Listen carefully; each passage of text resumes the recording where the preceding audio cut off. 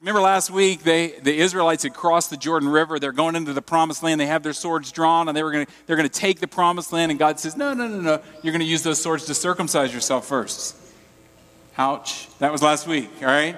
Now we're going back. Okay, that's where they are. They're healing in the camp. Let's go back. Before they crossed the Jordan, Joshua did something. So now they're still in the desert. They did something before they crossed the Jordan. Go. Okay. Then Joshua, son of Nun, secretly sent 2 spies from Shittim. Go look over the land. That was great, by the way. Well done. Go ahead. I'm sorry. He said, especially Jericho. So they went and entered the house of a prostitute. That sticks in your mouth. I know, a prostitute. Picked a great passage for a young reader. I'm sorry. Rutherfords, I'm sorry. You'll have a long afternoon family meeting, but keep going. Named Rahab and stayed there. Okay, stop right there. So he sent 2 spies, captured this. So 2 guys are commissioned to swim across the Jordan River, go into Jericho, which they're going to attack in a few chapters, and go scope it out. So the first thing they do is they go to a prostitute's house named Rahab. Does that strike anybody odd in here? Okay. All right. Keep reading. Okay. The king of Jericho was told, look, some of the Israelites have come here tonight to spy out the land. So the king of Jericho sent the message to Rahab, bring out the men who came to you and entered your house, because they have come to spy out the whole land. Okay. Now here's what's happened. The spies have come into town. Word has gotten out somehow, because if the king is heard, then everybody knows, because the king's always the last one to know.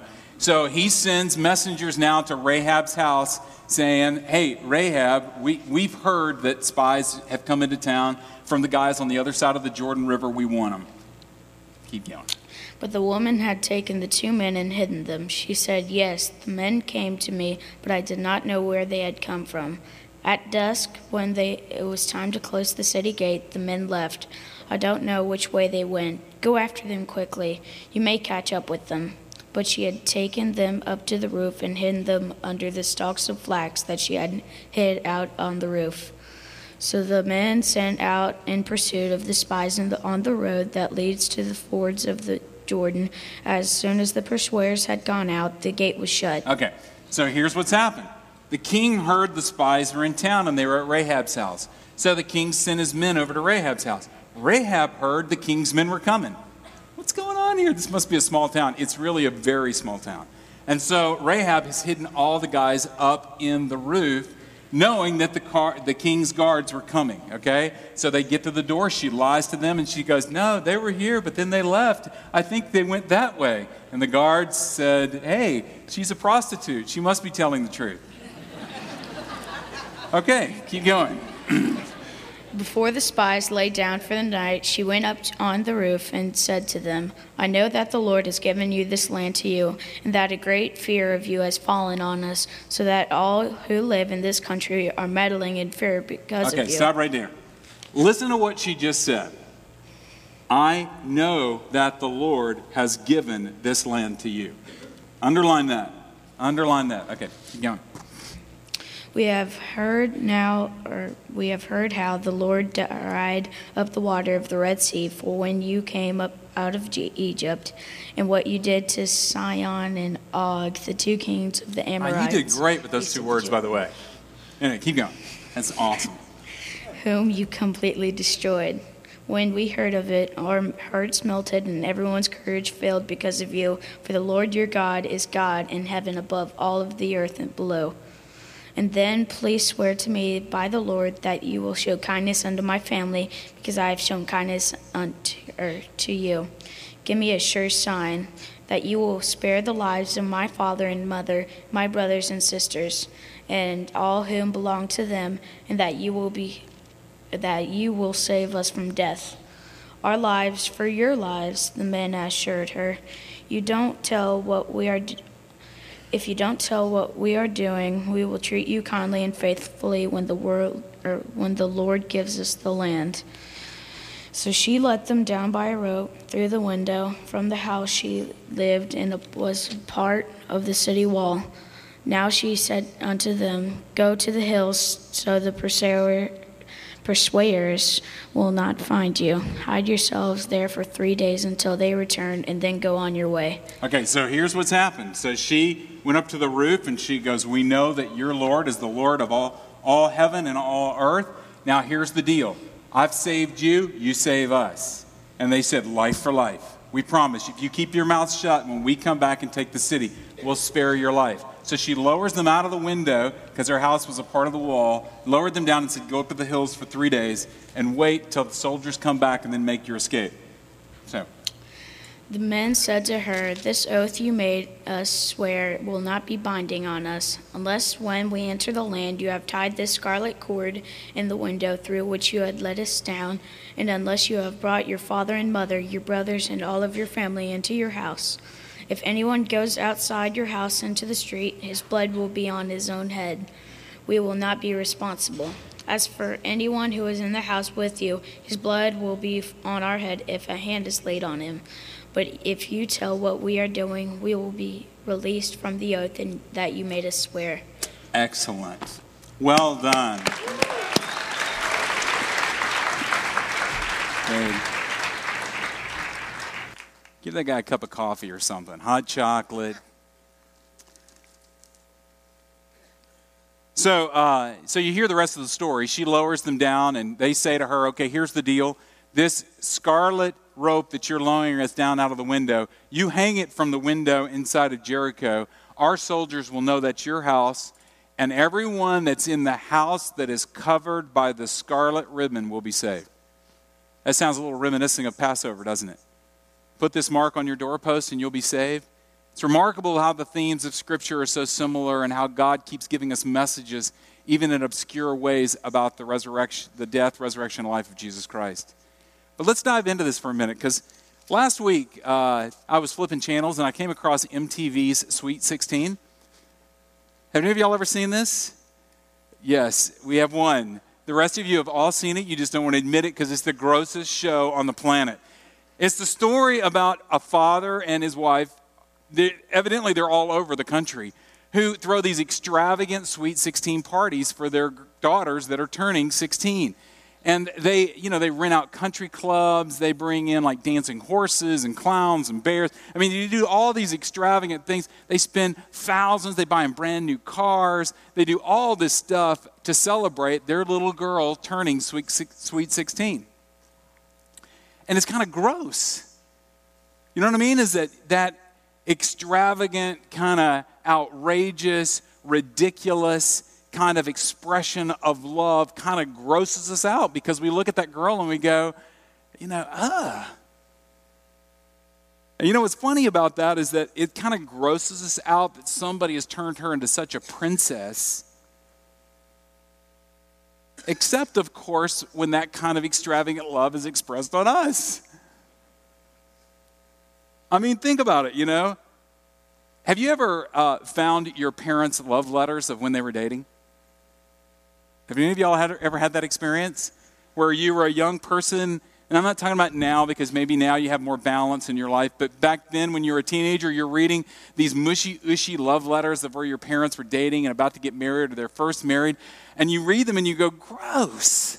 Like, Mom, did you really kiss Dad? Like, it's kind of gross for us to imagine that our parents were like stupid in love. Like ridiculous in love, like, pined away for one another and just couldn't wait to sit up all night long and talk to one another. Because we have this image now of our parents where they're in bed by 8:30 and they snore. But when it comes to you writing love letters to the person that you love, it's not gross. And when it comes to you receiving love letters from people that you want to get love letters from, it's not gross. It's endearing. It's powerful. It makes your heart sing, doesn't it?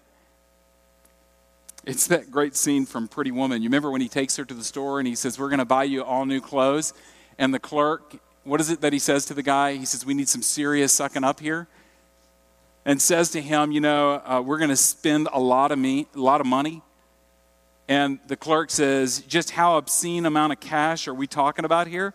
Profane or really obscene?" And he goes, "Really obscene?" We think about that and we think, wouldn't it be great to be on the receiving end of that? someone who cherishes us so much that they would be so extravagant with their love for us. And that's what I want you to hear today. The first fruit of walking as leaders is that we get to witness firsthand. We're in the first car on the roller coaster. We're on the front row of the theater. We're on the front lines of the story of seeing God's extravagant love. Because our God is extravagant with his love. Because we can look at this story and we can say, well, Rahab was a prostitute. And that she was a streetwalker. And when she heard what these guys had done over in the desert, and she saw, hey, this army's going to come over and destroy Jericho, she's just going to jump ship and get on the winning team. That all she is she's an opportunist that's looking for her own protection, for her own advantage, for her own way of getting out of this situation. And that would be a reasonable thing to think about, but if it wasn't for Hebrews chapter 11. Because when we jump to the New Testament and we jump to the story in Hebrews of all these great people of faith, from Moses to Abraham, to the list goes on and on and on. Right there in the middle of Hebrews chapter 11 and verse 31, we see the name of Rahab, a prostitute. And what do we see? Listen to this. By faith, the prostitute Rahab, because she welcomed the spies, was not killed with those who were disobedient. Here's what I want you to hear. Rahab did not do what she did because she was trying to get a better advantage than the one that she had. She did what she did because she had faith. When faith gets mixed into your journey, it's going to mess things up. I'm promising you. Because it changes things around. What do we understand about that? In Ephesians chapter 2, if you have time this afternoon, you can go and read it. It says that faith is not our gift to God.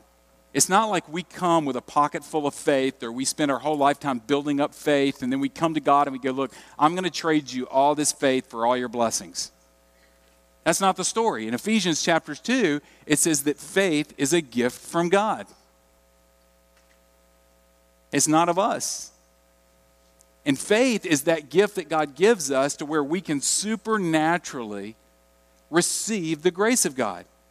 Faith enables me to have the capacity to receive the gifts of God. The Lord gives it to me. Well, what does that mean in this story of Rahab?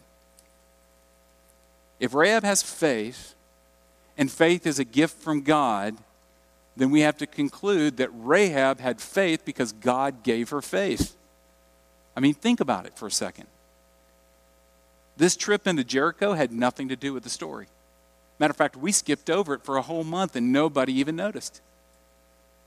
Because it's not integral to the plot. Matter of fact, the information the spies got when they went into Jericho, they never even used it. Because we're going to talk about next week where they just walk around the city walls for 7 days and it crumbles down. They didn't need the spies in Jericho. What was going on? Why did God send spies into Jericho?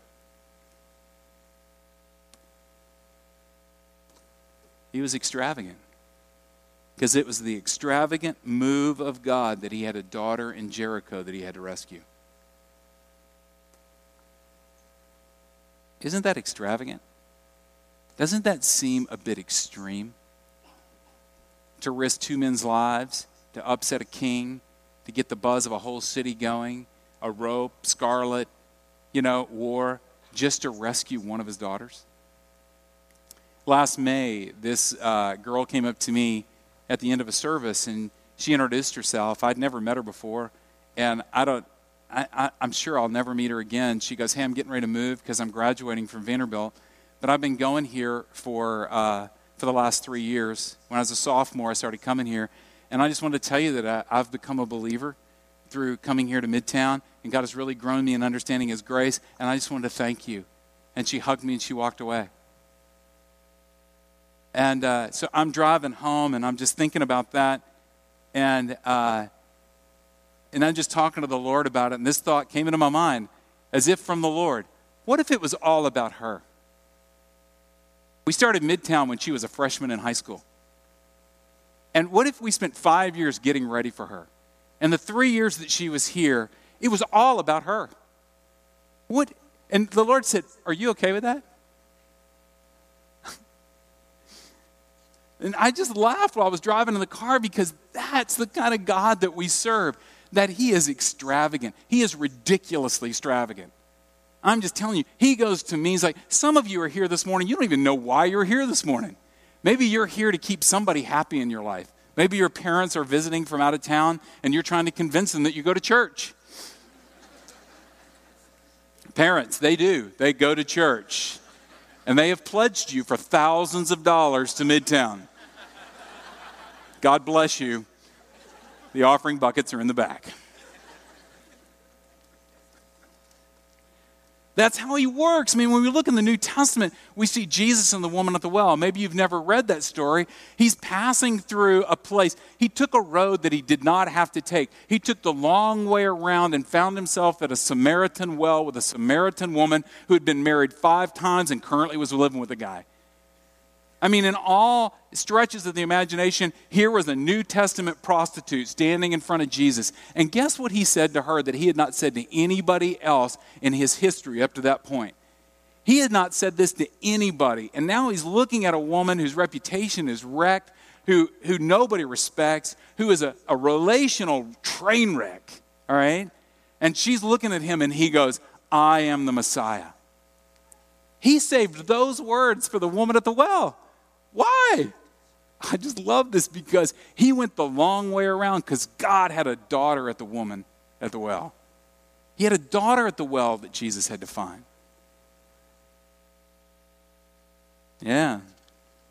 See, God's crazy about his kids. And I just want to say this and be as bold as I can. Women in this room, he especially is crazy about you. Men, get over it. I think God loves them more. And the reason I think he loves them more is because they're braver than we are. Let me explain. I don't know if any of y'all have read Greg Mortensen's books, 3 Cups of Tea or Stones to Schools, a guy who's planted all kinds of schools in Pakistan and Afghanistan. They plant schools to educate girls. Because what they've come to realize, educate a man, it'll change his life. Educate a woman, and she will change her village. Rahab knew, and everyone knew, that the spies were there. But it was only Rahab who said, when we heard it, our hearts melted and everyone's courage failed because of you. Everybody said that, but it was only Rahab who said, for the Lord your God is God in heaven above and on earth below. You hear that? She's saying, I know your God is the real God, and I'm going to throw myself at his mercy. That's what she did. It sounds a lot like when Jesus asked his disciples, who do you say that I am? And Peter said, you're Christ. You're the Son of the living God. And what did he say to Peter? Blessed are you, Simon, son of Jonah, for this was not revealed to you by man, but by my Father in heaven. It was God who brought the revelation to Peter. It was God who brought the revelation to Rahab. It was God that was working before any spy ever showed up on the doorstep of Jericho. As leaders, we get to witness and experience the extravagant love of our Father. We get to see it. We get to be wowed by it. We get to be blown away when we hear people say, I love the Lord. Because the only way they can say that, the only way I can say that, is if the Lord of heaven has revealed that. So what happens? Extravagant love doesn't just wallow in itself like a Sweet 16 party, okay? Because that's not what Rahab does. Extravagant love, when we taste it, when we experience it, when we step into it, because many of you in this room have said, okay, all right, I get it. I got an extravagant love story. I can tell my extravagant love story. I'm loved, woohoo! All right? But Rahab didn't just let that extravagant love just camp her out in a stuck place. Extravagant love always expresses itself in faith. Now, what I mean by this, God was doing something. But then this is what's explosive, is that Rahab took her life and her actions and she married them with what God was doing. And whenever we do that, it is dangerously explosive. When we marry our life, our commitments, our convictions, our values, our resources, when we marry those to the reality of what God is doing in our lives, hang on. The first thing that we see, let me say this. James said faith without works is dead. It was Martin Luther who put it a little differently, and he said, we're saved by faith alone, but faith is never alone. So Rahab married works to her faith. How did she do that? The first thing I want you to write down is this. A Rahab kind of faith is a faith that takes risk. Faith always takes risk. Let me explain. Rahab was hiding the spies. She risked her life. She risked her family's life. She lied to the king, She was risking everything that she had. And it's the wild nature of faith. It is the wild nature of faith that when we take all that we are and we marry it to all that he's doing, it risks everything. It does. It's wild. It's out of control. It's like our hearts. Our hearts are a wild and dangerous land, and it's only a fool who tries to tame it. And when we try to tame our faith and we try to put it in a box and we try to turn it into something we call Christian that kind of feels like, when you don't really throw up, but you kind of burp and it just kind of gets stuck in the back of your throat, You know what I'm talking about? Have you ever done that? No? Okay, sorry. That's what we call faith without works. It pretends to be something it's not, but it smells a little rotten. I know, that was such an awesome illustration. I just thought of that. That's not in my notes. Because when we marry all that we are with all that he's doing, he always takes us to places that we're in over our head. He always does. I'm not kidding you. Try being called by God to be married. Bingo. You're already in over your head. All right? But let's take it to a real term. I was reading this week about Corrie ten Boom. Maybe you've read about her. She was a Dutch Christian, and her family were part of the Dutch resistance. And they had dedicated their lives to helping Jews escape Nazi Germany during the Holocaust. So they would hide them in their house. They had safe houses. Her father, her mother, her sisters, they all worked diligently because by faith, they believed that God was working in this community and was calling them to risk everything in their lives by faith to marry it with what God was doing by giving them conviction to serve, that they dedicated their lives to helping these Jews. Well, it didn't take long before their whole family was arrested. They were caught and they were thrown in concentration camps. Her father died in a concentration camp. So did her sister. Her sister, Betsy, this is what she told Carrie on her deathbed, or Corrie. There is no pet. Now, I want to paint the picture. This is a woman who's dying in a concentration camp because she had taken her life and said, I'm going to marry the works to the reality of what God is doing with me, and I'm going to bring them together and risk everything. And now she's dying on her deathbed in a concentration camp. These are the words out of her mouth. There is no pit so deep that God's love is not deeper still. Are you kidding me? Seriously. There is no pit so deep that God's love is not deeper still. Do you hear a woman who's screaming on her deathbed, the extravagant love of my Father? How can she do that when she's dying in a concentration camp? See, Corrie was released on New Year's Eve on December of 1944, which she later learned that her release had been a clerical error. Right. Then she realized a week after she was released, all the women her age in the camp she was in was killed. This is what she said. God does not have problems, only plans. Extravagant love frees us to extravagant faith. Corrie also said, it's not my ability, but my response to God's ability that counts. So I'm asking you, do you believe that? Have you tasted the extravagant love of your Father that Rahab tasted? And if you have, what is God asking you to risk for your faith? What is he saying? Hey, marry all that you have with all that I'm doing. Bring them together. Where is he asking you to risk? I mean, seriously, where is he leading you that you're so in over your head that if God doesn't show up, it ain't going to happen? Where? Second, faith and hope. It was a month before they showed up at Jericho. So Rahab every day is walking in and out of a door with a scarlet rope hanging down from that window.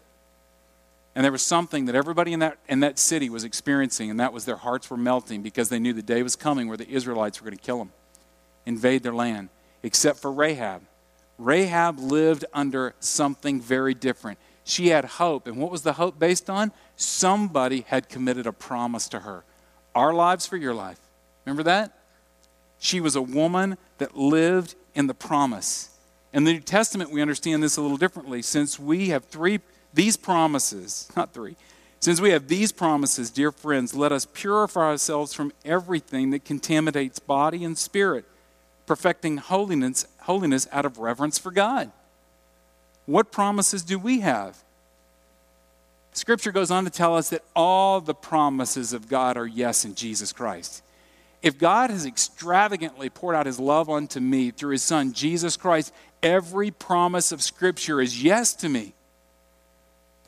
That's a lot. And so now, like Rahab, my faith just doesn't take me into those places where I risk it, because it's really no risk at all. But it also takes me to be outrageously a person that lives in hope. What does that mean? You may not know Cornel West. Does anybody know Cornel West here? Wow. You guys go to YouTube and click on Cornel West, and he will blow your mind. He's, I think, probably 45 now, but when he wrote this, he was 39. He's a black man who has a lot to say, and he's also a believer, but he may not be in the tradition of your believing. Listen to what he said. Last but not least, there's a need for audacious hope. He's talking about hope here. And it's not optimism. I'm in no way an optimist. I've been black in America for 39 years. No grounds for optimism here. Given the progress and regress and 3 steps forward and 4 steps backwards, optimism is a notion that there's sufficient evidence that would allow us to infer that if we keep doing what we're doing, things will get better. Let me read that again. Optimism is a notion that there's sufficient evidence that would allow us to infer that if we keep doing what we're doing, things will get better. I don't believe that. I'm a prisoner of hope. I'm a prisoner of hope. That's something else. Cutting against the grain and against the evidence. William James says it so well in that grand and masterful essay of his in 1879 called The Sentiment of Rationality. When he talked about faith being the courage to act when doubt is warranted. Faith is being the courage to act when doubt is warranted, and that's what I'm talking about. A hope that gives birth to a faith that has the courage to act. We don't risk so that we can say we live risky lives. We're adventurers. No, we risk because we dare to live as those with hope. Because what does hope do? Romans 5 tells us that we rejoice in our sufferings. Why? Because suffering produces character. Character produces perseverance. Perseverance produces hope. And what does hope do? Right there in chapter 5, it says, it reveals that God is pouring out his love into our hearts. Hope pulls back the curtain so that I can see the extravagant love of my Father. And then finally, faith changes us. And we partner with everything that we have with the change that God's bringing about in our lives. What do I mean by this? And hang with me because we're almost through. Rahab quit being a prostitute. When she married faith with the revelation and the work of God, she allowed her life to be changed and she stopped becoming a prostitute. And you say, well, how do you know that? That's not in the story. Write this down, Matthew chapter 1, verse 5. It's Matthew's gospel of Jesus Christ. And he starts the whole gospel with talking about the lineage of Jesus. Here is the pedigree of Jesus. Verse 5, Salmon, the father of Boaz, whose mother was Rahab. Rahab got married, and she had a son, and his name was Boaz. And you know what we refer to Boaz as? He is the kinsman redeemer. He was the redeemer of Ruth. He was the man that was raised to have such a respect for women, such a love and an honor for strong women, because his mama was strong. And he respected Ruth, and he redeemed her. And as a result, it wasn't that just Rahab stopped becoming a prostitute. Solomon, you know who his father was?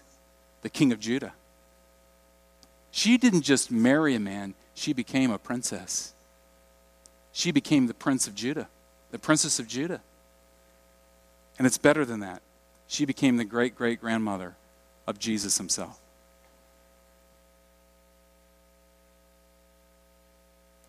You know, when you think about that, and you think about your own life right now, do you believe that when you take all that you have and you put it in faith of what God is doing inside of you, will you let yourself be changed? Will you change you? What do you tell yourself? Are you one of those people that says, who am I to have such faith? Who am I to have such hope? Who am I to have such courage? You know, Rahab was a whore. But after her encounter with God, she wore that name no more. Now she became a daughter. Now she became a princess. Now she became the great-great-great-great-great-great-great-grandmother of the Messiah of the world. That's what Jesus did for her. That's what Jesus does for us. So I have 3 questions for you this morning, and then I'm through. Have you experienced that extravagant love of God? And if you have, where is he asking you to risk? Where is he asking you to hope? And where is he asking you to change? Now, I got to say this, and I know I'm going long, but stay with me, because the hardest, riskiest, dangerous, hopeful place that maybe you will ever go this morning as a result of your faith marrying with the work of God is to allow your name to be changed. I'm serious. Some of you are under the curse that somebody has given you that does not stick or function for you other than to curse and poison your life. You are whatever. Well, guess what? When Jesus comes in our lives, the old is gone, the new has come. And what is the new thing he comes? This is great. He says, you're a chosen people. You're a royal priesthood. You're a holy nation. You belong to God. We are joint heirs with Christ. Wow. Rahab, guess what? It's a whole room of Rahabs, isn't it? It's a whole city of Rahabs. Is God working? Yeah, it's extravagant. As leaders, we get to see it. We also get to experience it. Well, let's pray for just a second before we wrap up our service. As a tradition here at Midtown, before you run out of here, before you say hey and start all the stories, let's just be still before the Lord. We don't believe that truth is discovered here. We believe that truth is revealed. And we believe that the Lord brings revelation of himself through what we do, and he's the one that's working, not us. So I'm going to ask you just to listen and respond. What we mean by that is we're going to get quiet just for a few minutes and give you time to wrestle with those questions. Do you know the extravagant love of the Father? If the answer is yes, you are blessed. And I would encourage you to answer the second question. How's he asking you to express your faith and risk, hope, and change? If you don't know the extravagant love of the Father, wow. The Lord says, all who believe on me will never be disappointed. There are many in this room who can get up and give testimony to that and say, I've never been disappointed the day that I stepped into the fountain of his extravagant love. If that's where you need to be today, then, man, just cry out to him as Rahab did. Maybe come up here if you have questions. Let's talk after the service. Stick around. A lot of people in this room that are Rahabs. We're no longer whores. We are children of the living God. So let's use this time just to be still, quiet, and meditate.